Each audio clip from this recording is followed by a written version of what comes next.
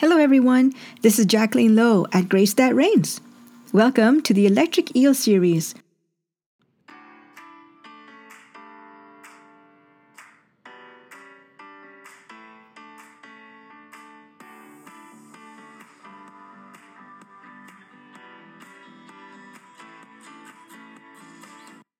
We created our summer series of podcasts to give you a spiritual jolt out of your everyday life to help you to focus on the wonder of God and the wonder of the moment during these very trying times.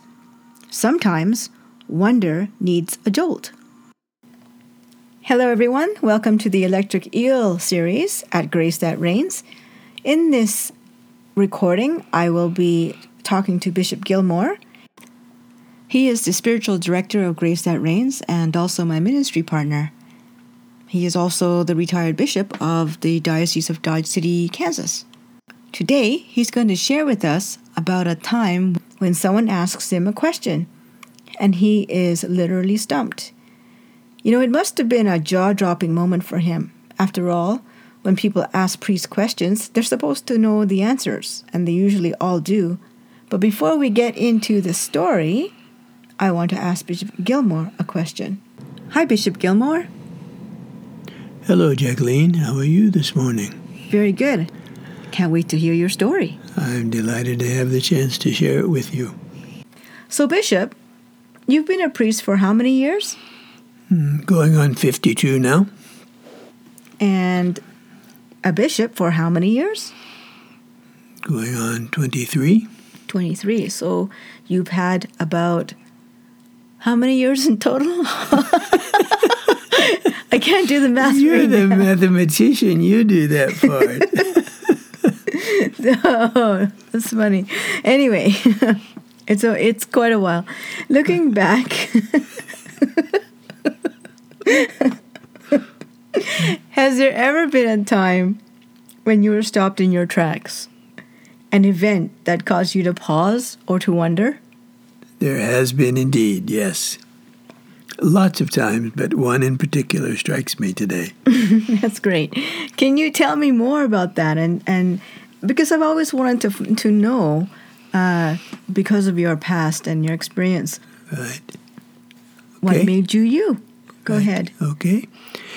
Well, when I tell this story, Jacqueline, I like to start with a phrase.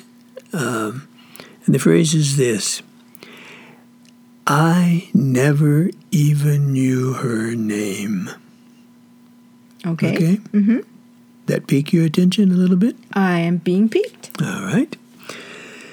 She wasn't from the town that I lived in then, okay? Mm-hmm. But she would come to Mass there at the odd time. Okay. You know, now and again, I would see her. She would show up, okay? Right. So she obviously made some kind of impression on me, Okay. right? Uh-huh. She seemed attentive when she was there. She seemed reverent when she was there. Mm-hmm. She seemed kind of withdrawn and prayerful, when she was there. She made an impression on me. Mm-hmm. She may have been shy. I deduced that because never once did she stop to share a word with me after Mass, as people usually do. Mm-hmm. She didn't do that. Did you notice her? What was she wearing, or was anything unusual? Oh, I couldn't tell you that. She was paying attention at Mass. Right. She was prayerful at Mass. She was reverent at Mass. But what she had, I don't know what she wore. So you saw her in the mornings or in your big Sunday Masses? Or? These were the Sunday Masses. I used to, I lived at one particular church in the town, and I helped at Mass in another church in the town. Mm-hmm. And I was at that other church. It was just, not my place. Okay. So it's a small church, so you can see all the people. It was a fairly large church. But church. Yeah. But you still recognized, who was in the you church. pick out people who seem kind of attentive or paying attention to Mass. Yeah. Okay. Okay. Mm-hmm. That's how it worked, all right? Mm-hmm. I didn't think much about her between times. I didn't think much about her never stopping to talk. I just didn't think about her. Okay. I saw her at intervals, and I recognized her, and then I forgot about her till the next time she would show up. So Okay. it was that kind of thing. Right. For me, all right? Now, the town I was living in then was a kind of a place of exile for me. I have to give you the background for me a little bit so you understand the story. Right, okay. All right? It was an assignment that I did not at all want. It was a work that I did not at all like. Okay?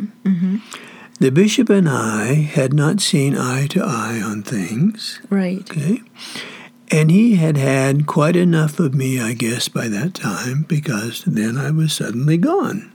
Okay. I was removed. All right? Okay. I was down on him. You can understand that. Right. I was down on the new place. I'd never even been there before, but I was down on it already. Right. And I was down especially on the work that I was supposed to be doing. Okay. Okay? Yes. All Not a right, good so time in your life. Gives you a feeling of where I was coming from Yes. with this woman. All right. Now, as those painful days followed, one after the other, all right, I slipped into the habit of making everything I did about form, shall we say. Now, just hang on, I'll explain it. Okay. Okay? Whether I was in the church, or in the pulpit, or in the school, or in the confessional, or in multiple counseling sessions, wherever I was, whatever I was doing, I found myself really focused on technique. Okay. Okay? That's what I mean by form. Right. Technique. On the mechanics, on the how-to of preaching Right. or teaching. Okay? I was focusing on that more than anything else. All right? Now, that's a roundabout way of saying that I was interested in stories mainly. Okay? Form, technique, mechanics, how to. Stories are how you tell things, okay? Right. I was interested in that. All Right. So what happened was this. I would gravitate to good stories wherever I found them. Okay. Okay. At this time, that's what I was really looking for. Good stories.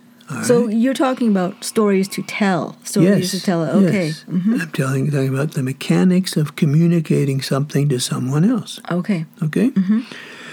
I gravitated to good stories wherever I found them. The old nursery rhymes, for example, that my mother used to teach me. Those are good stories. Right. Okay? The Greek and Roman myths, those are very good stories. Right. Okay? The Brothers Grimm, did you ever hear of them? The German brothers who passed along the folk tales of the Germanic people? Drawn to them. Short stories from every country, I was drawn to them. Novels, I was drawn to them. Whatever struck me, Jacqueline, whatever things that made me ask, what happens next? Whatever things that made me want to turn the page Okay. and go on to find what happens next. Okay. That's what I was really fascinated by. Right. Understand? Right. I understand. Okay, okay. Now, the readings of the Mass, just to take what happens inside the church, the readings of the Mass of that day Right. would provide the frame for my homilies. Okay, I see. The lessons of the Mass normally give you some basic Christian themes that can serve as a frame for what you're talking about. So the readings of the Mass would provide the frame. I wasn't leaving that out. But what I would do would be to take those readings, to take those themes, and into them, Right. The stories. I would shoehorn a story. Exactly. You know how hard it is to get your foot in the shoe without a shoehorn? Yes. You don't, because you do it differently, I know. I would shoehorn the story into that thematic setting of the Mass. Okay. Okay? All right. Now, the story became the heart of the homily. You understand that? Yes. All right. Okay? Good, well-told stories would do one important thing for me. They would keep my congregation asking, what happened next? Keep them leaning forward to hear what happened next. Right. Okay? So good stories had that happy effect in a homily. At least that's what I told myself. Right. Okay? So you thought that you were successful in doing this. Yeah, I did. Yes. I did. See?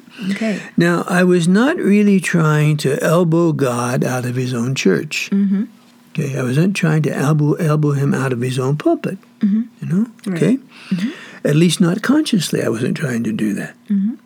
Now, maybe I did have some nagging sense that I might not be right about all this story business. I might have had some nagging sense about that. I might have had some nagging sense that I might be losing my way.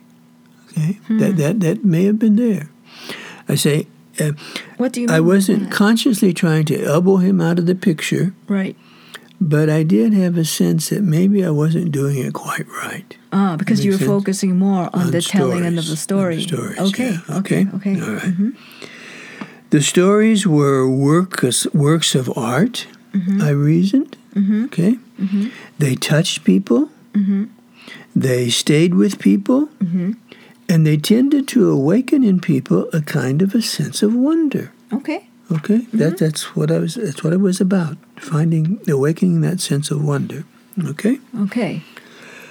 Now, nature often does that for us, the natural world. You know, the mountains and the oceans and the beautiful scenery of nature often does that for us. It does that. And art can also do that for us. You know, you're a painter. You know that art can really strike a chord in people, can really touch a nerve in people. Okay? Art can do that as well as nature. There is a natural contemplation, just being awake to the beauties of nature, and that touches off wonder. Right. And there is an artistic contemplation, and that too touches off wonder. Okay? And there's also a religious contemplation, and that touches off wonder as well. So in my mind, Right. as I was doing all these things, in my mind, the one naturally led to the other. Right. They fit into a whole for me, okay? The release of wonder is what I was after.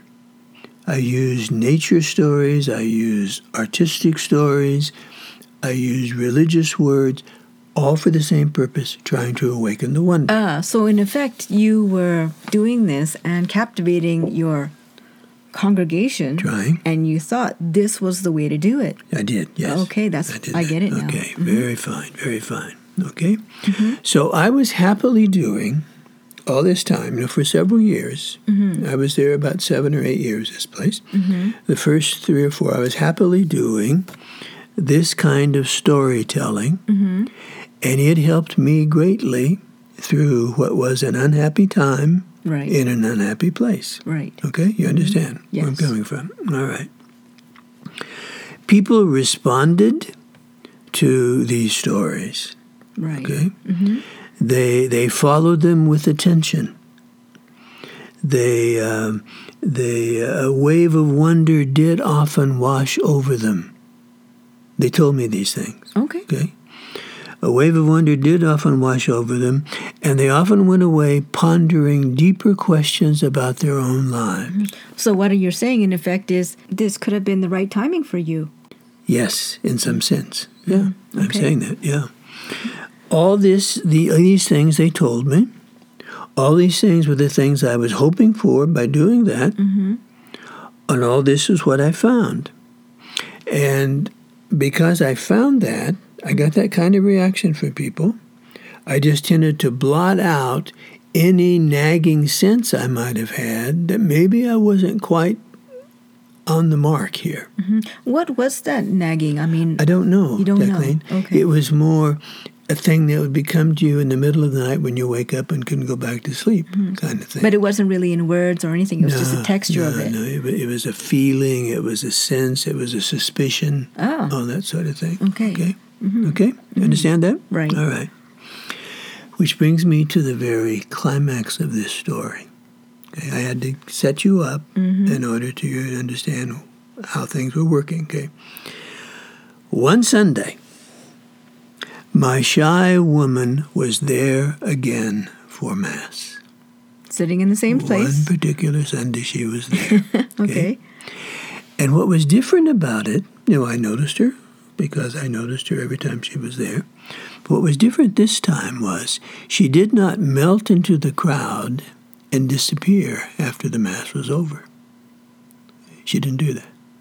Okay? At the church entrance, I'd walk down the center aisle, go to the church entrance, and greet people on the way out after Mass. Okay? At the church entrance, out of the corner of my eye, I noticed her standing back, standing there, watching and waiting. Ah, she was waiting for you. Okay? Mm-hmm. I noticed that. All right? She stood and watched and waited as I greeted the people, as I patted their children on the head, as I promised to respond to their normal requests for prayers for this or that or the other thing. I do all those things in those kind of meetings. And as I fielded their kind words about my homily that I had just given. Okay? All this was going on. It was a normal thing for me after Mass. All right? And going through all these motions, because I knew she was there, looked as though she was waiting, I found myself nursing a vagrant thought. What did my unknown lady think about what I had been saying all this time? Ah. Okay? That wasn't really a consciously formulated thought, but there was some sense of, I wonder what she thinks. Okay? You follow me, all right? Oh, yes. I'm following you and excited to know more. So when the crowd had thinned, I moved toward her to say hello at least, okay, because I never had, okay? She had never stopped to talk. To say hello at least. Right. To ask her name and where she was from, just to get to know her a little, as I did with parishioners all the time. Right. Okay? But as I came up close to her, what I met was a very serious, even, I would say, sad face. Okay?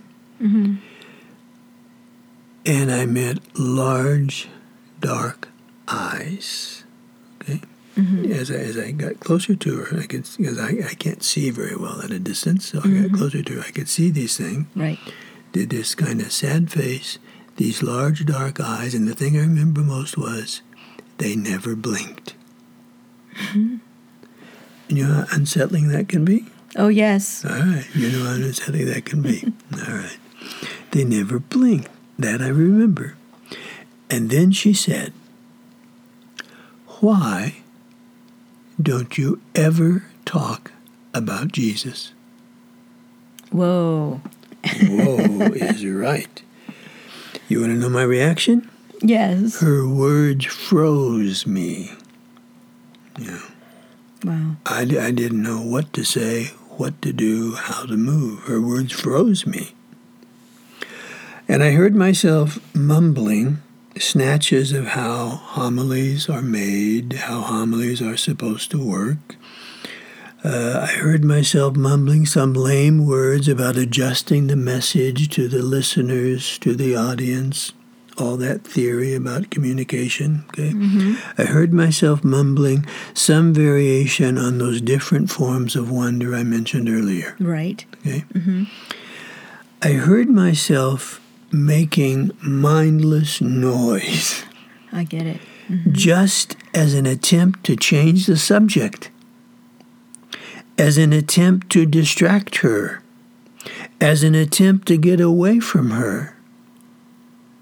I couldn't answer that question. Why did I never talk about Jesus? I just wanted, what I really wanted was for the floor to open up and to swallow me. I would have felt that way too. Yeah, that's what I really felt mainly. In a stroke, she had left me unmasked. Okay? She had left me exposed, like Adam and Eve after the apple. Maybe vulnerable? Yeah. Yeah. She had left me found out and called out. Okay? There was no escaping those knowing, unblinking eyes. Ooh. No escaping them. My nagging sense of maybe losing my way had been confirmed in a quick flash in that little question. Wow. And for someone like you who knew the answers and knew how to respond and knew what to say and was very eloquent.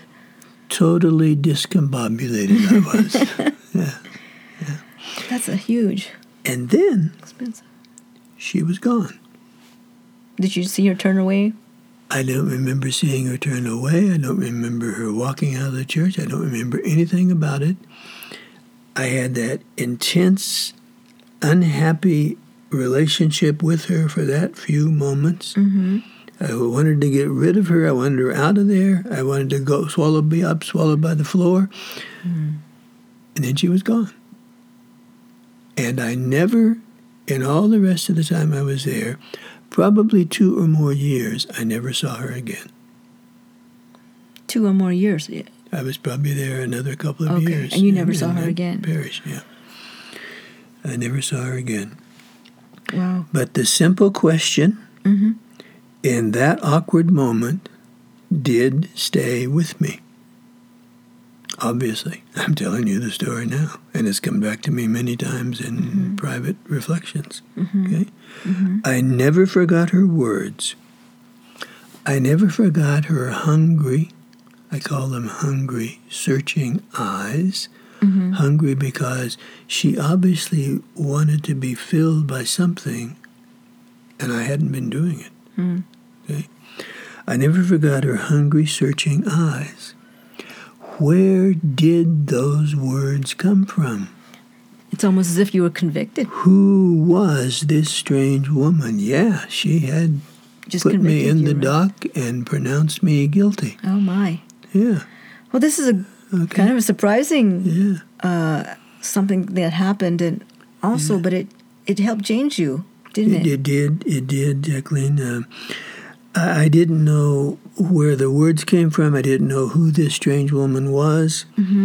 But I did have the sense that the Lord had spoken to me in those unsettling words.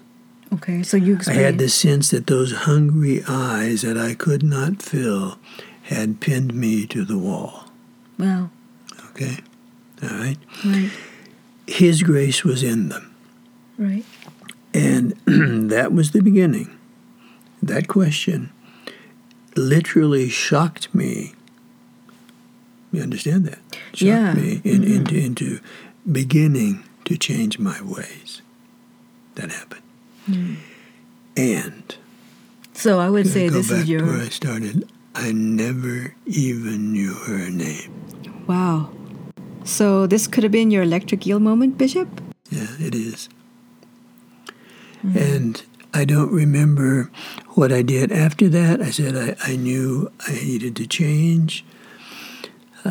The time, that's a long time ago, and it's a little fuzzy how one thing fits together with the other. But I know I began to change. I know I began to pay more attention to the audience rather than to my theories about communication. I know I began to be very sensitive. If this prayerful woman wasn't being fed by what I was saying, I needed to talk more about Jesus. I hadn't stopped talking about the religion, about God and all that, but I wasn't meeting her needs, so I began to gravitate more in that direction. So what you're saying is you were theorizing what you had learned, and now you had to look at your heart and determine how you're going to become a priest with a heart. Yeah, that's true. That's true. Yeah. So how long then did her question stay with you? I mean, in that moment. Jacqueline, that was back in the 70s, And today we're in the 20s of the new century. Mm-hmm. So that's 50 years ago. It's even that long. So we can gather that was a very graced moment for sure. It was, yeah, it was. So through the years, do you think now, looking back, that you needed that question asked of you then? Yes, I think so now. It was very discomforting at the time, Mm-hmm. but I think, yeah, that was the exact time I needed it, and she was probably the exact instrument that I would listen to. Mm-hmm. I presume that because that's what happened. So then, if that happened, how did you form interiorly as a result of this occasion? Well, I would do it as I naturally do things. I would revisit what I was doing. I'd revisit some core things that were important to me and see if I had them arranged in the right way. I would just kind of take myself apart and re-examine how did I miss this? If this was what I missed, I would redo all those things. So I would go back, I'd prepare my homilies in the same way. I would seek stories to tell, but I would be very sensitive to this one lady could not find what she had really come to church to find. Okay. And I would try to So you add those things to them. more. What had happened to Jacqueline, basically,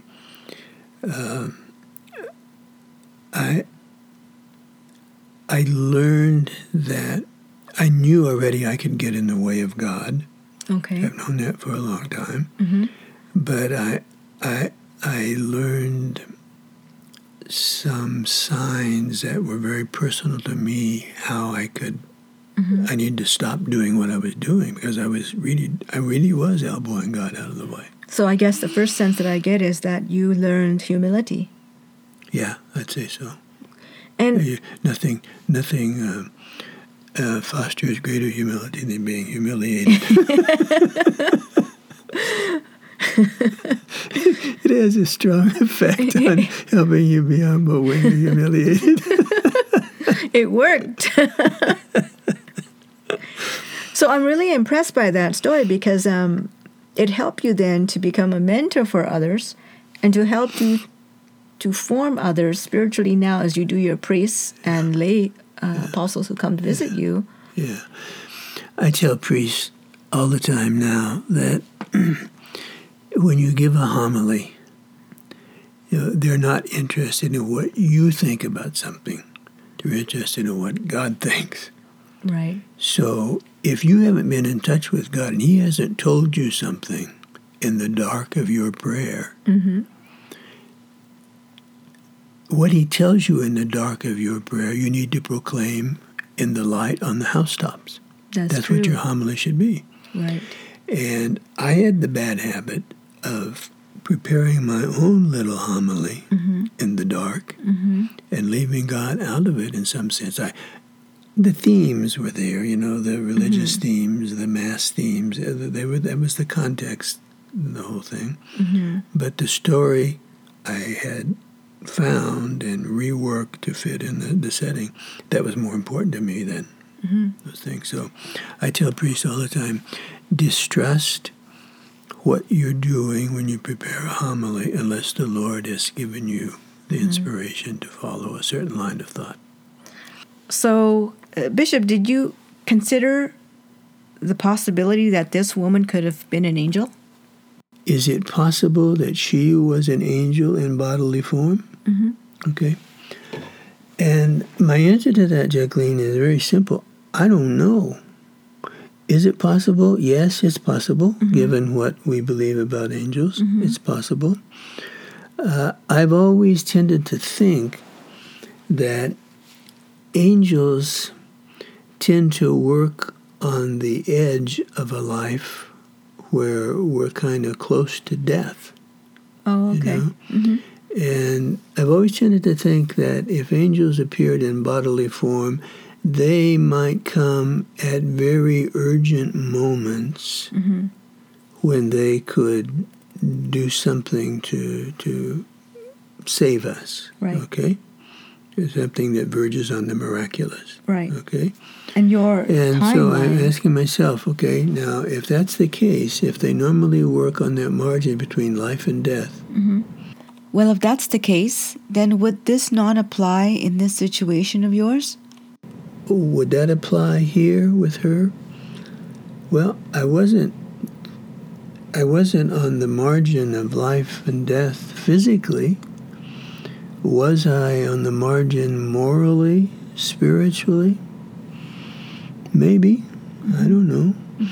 I believe she came into my life at the right time, precisely the right time to do something. She did have an effect on the way I changed and the way I began to approach people.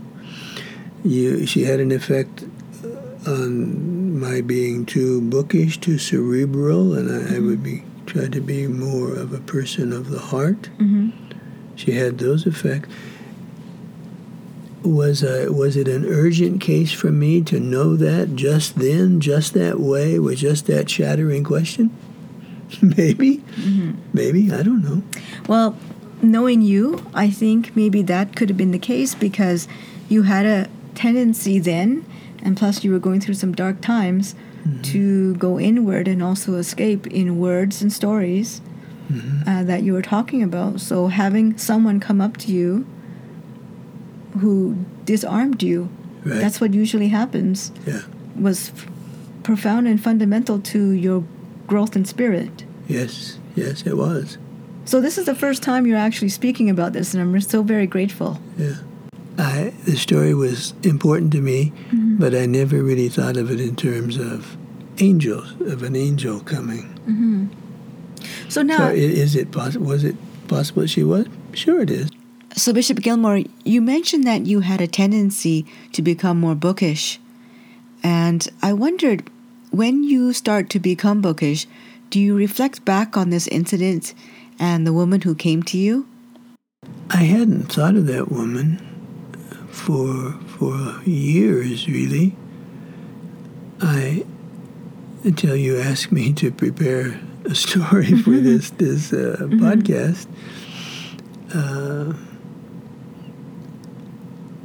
I remember mentioning her one time, maybe in a retreat, mentioning a lady asking me a question, but I don't think much about her anymore. When I think about her, there is gratitude in my heart for her. There's a little sadness in my heart because I let her down. That's about all I can say when I'm thinking about her. Bishop, I've had similar experiences, and I think when I reflect back on those experiences, I would say that it's not really the person that you have to remember that comes to you, but it's the message that was given to you, because that stays in your heart more profoundly than the messenger who offers you the message. What do you think, Bishop? Yeah, and I would say that rings true with me. It was the message, the question itself. But again, if she was human, I have a certain tinge of sadness because I let her down, and a great rush of gratitude because she woke me up. Well, thank you, Bishop, for sharing this story with us. It was very unique, it was very thought-provoking, and it also elicits our curiosity. I think the Lord loves us so much, and if she was an angel, we can tell that he looks after us, and if he's not an angel, this woman was very special. So thank you very much, Bishop Gilmore, for speaking to us today. Jacqueline. Thank you for inviting me. If this podcast recording has made an impact in your life, please consider donating to our ministry at www.gracethatreigns.com. Goodbye, everyone.